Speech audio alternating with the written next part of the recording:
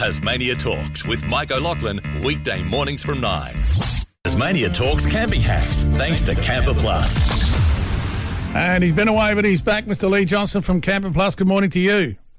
Good morning, Mike. And look, welcome back. Whereabouts can people find you and your phone number? Yes, we're at Richard Street, just before you get to the entrance of Launceston Airport, and our phone number is 63918007. And you must be pretty darn happy they finished the road out the front. At long last, yes. I returned from holidays and saw it was all finished and thought that is fantastic, because it was a long wait. Yeah, it was. It did go to the airport, but now a whole heap better. Interesting chat, because to talk batteries, it's very interesting, because you often see on Facebook sites for those camping, etc., that AGM versus lithium. Explain the key differences between AGM and lithium to start with. Yeah, sure, Mike. There's a number of key differences. We'll start with weight. Typically, a lithium battery would be about half the weight of an AGM. I don't want to get too technical, but we'll just keep generalised. Then there's a thing called DOD, or depth of discharge. An AGM battery, the manufacturer usually says don't discharge it to less than 50%, whereas a lithium, you can discharge down to 80%, use 80% of the battery. Then we have the number of cycles. A lithium battery will last 4 times the number of cycles that an AGM will, as a rule. Will charge a lot faster. A lithium battery will charge usually in a third of the time, but it'll take an AGM. The downside, of course, is the cost. A lithium battery will cost you 3 to 4 times the cost of an comparable AGM battery, but they do tend to come with a slightly better warranty. And I mean, the idea then is really to think, if you're getting a van, or you've got a van, or your motorhome, or whatever, how often you would use the battery in your van, and what particular, if you are, what particular devices you're going to use it for, and how long. Yeah, exactly right, Mike. So if you're only going to be using your van 3 or 4 times a year, then you really couldn't justify the cost of a lithium setup. You're just not going to get the advantage out of it. But if you're using it regularly, this is where some of the terms I used come into the equation, particularly the depth of discharge and the cycle life. Yeah. With your discharge levels, ideally, if you can only use 50% of the battery before you recharge, like you can in an AGM, but you can use 80% of the battery in a lithium, then it doesn't take a mathematician to tell you that you get more use out of that battery. But then you get into that cycle life. If you have to recharge, a cycle is every time you flatten the battery or discharge the battery and recharge it. If you're only getting 50% of the use of the battery, then you're doing a lot more cycling than you are with a lithium, and a lithium will actually last 4 times as long as an AGM battery with a number of cycles. So if you're using your van all the time, it makes a lot of sense for a lithium. Yeah, okay, that does make sense as well. A lot of people do discuss it, and I think a lot of people aren't terribly sure. That's when it comes to the electrics. That's what you find on all the sites I read. That's what the most confusing issue, isn't it? Is why won't it recharge to there? Why can't my battery or my fridge run on such and such? Gosh, the questions you must get.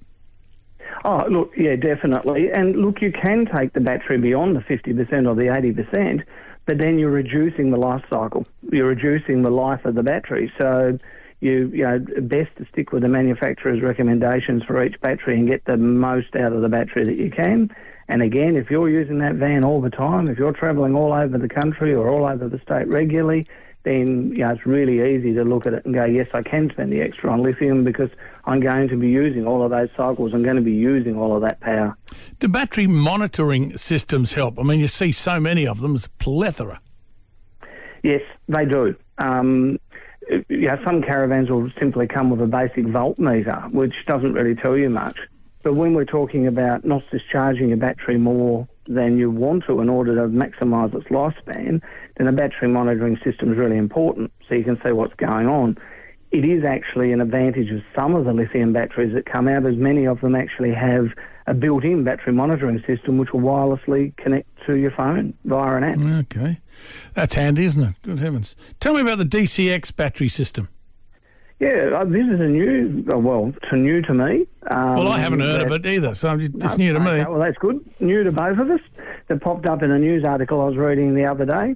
The DCX battery system is Australian designed and engineered by a company called OzX Corp. It's distributed by NCE, which a regular caravaner would have heard of.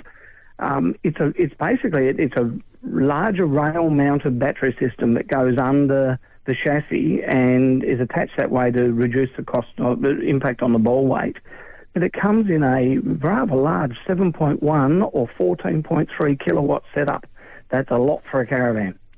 Yeah, I just think that is a lot, isn't it? It must be expensive. It'd be expensive then. It is expensive, yes. The 7 kilowatt system typically installed around 16,000 and around 22,000 for the 14.3 kilowatt system. But the big advantage is it's a 51 volt system. It puts 12 volts out, which is what we're all used to. But the draw, without getting into the mathematics again, the draw on a 51 volt system that you would normally draw on a 12 volt system is typically 4 times less, so it lasts so much longer. Has its own 5,000 watt built-in inverter, and they're claiming you can cook an electric barbecue, run your air conditioner, boil the kettle, all your 240 volt appliances, in addition to your 12 volt appliances, and your recharging is few and far between. So potentially it could be the only battery system you ever buy for a caravan. So I think that's one to watch out for. DCX, the future. Yeah, DCX battery system. And of course, a lot of the newer caravans and motorhomes would have a lot of this in it, wouldn't it? Or not yet? Not yet. Well, certainly within the brands that we're selling, I haven't seen the DCX as an option as yet. As this article only read it a couple of weeks ago, so it sounds like it's a relatively new system out there, but certainly has a lot of potential. Yes, a lot of cost, but when you can put your caravan in storage for 6 months and not have to worry about recharging the batteries over that period of time and be completely off-grid without having to worry about gas and run everything on batteries, it sounds very appealing. It does. Now, I've got a question. Rick from Lagana has called up. Rick from Lagana wants to know what else you need to buy when changing from AGM to lithium. Does it affect solar panels? You shouldn't have to change your solar panels depending on the quality of the panel you've got, but you do need to look at your inverter system and charging system. Some of the vans that come out with AGM batteries new will have a compatible system in them, others don't. So you do need to look at that and say, okay, is it as simple as just swapping over the battery? In some cases it is, but in many cases you'll need to do other upgrades to the charging and the monitoring systems as well. That's not a difficult thing to do. It's just a matter of making sure that you have got the correct compatible equipment when you do the changeover. I hope that answers a question from Rick from Lagana. So where can they find you? And obviously come and have a chat about your battery and electrical condition. Some of the newer caravans, you've got a stack down there anyway. So where's Camper Plus again? Yep, we're at 21 Richard Street, just before Launceston Airport. And phone number? Yes, we do have a few vans out in the yard. Actually, we have quite a few vans out in the yard now. We've managed to build up the stock, so anybody who's looking to get on the road, we can assist them. And the phone number is 63918 007. Good call, Lee. Look forward to having a chat next week, mate. Sounds good. Thank you, Mike. Thank you, Lee. Lee Johnson there from Camper Plus with Tasmania Talks. Tasmania Talks with Mike O'Loughlin, weekday mornings from 9.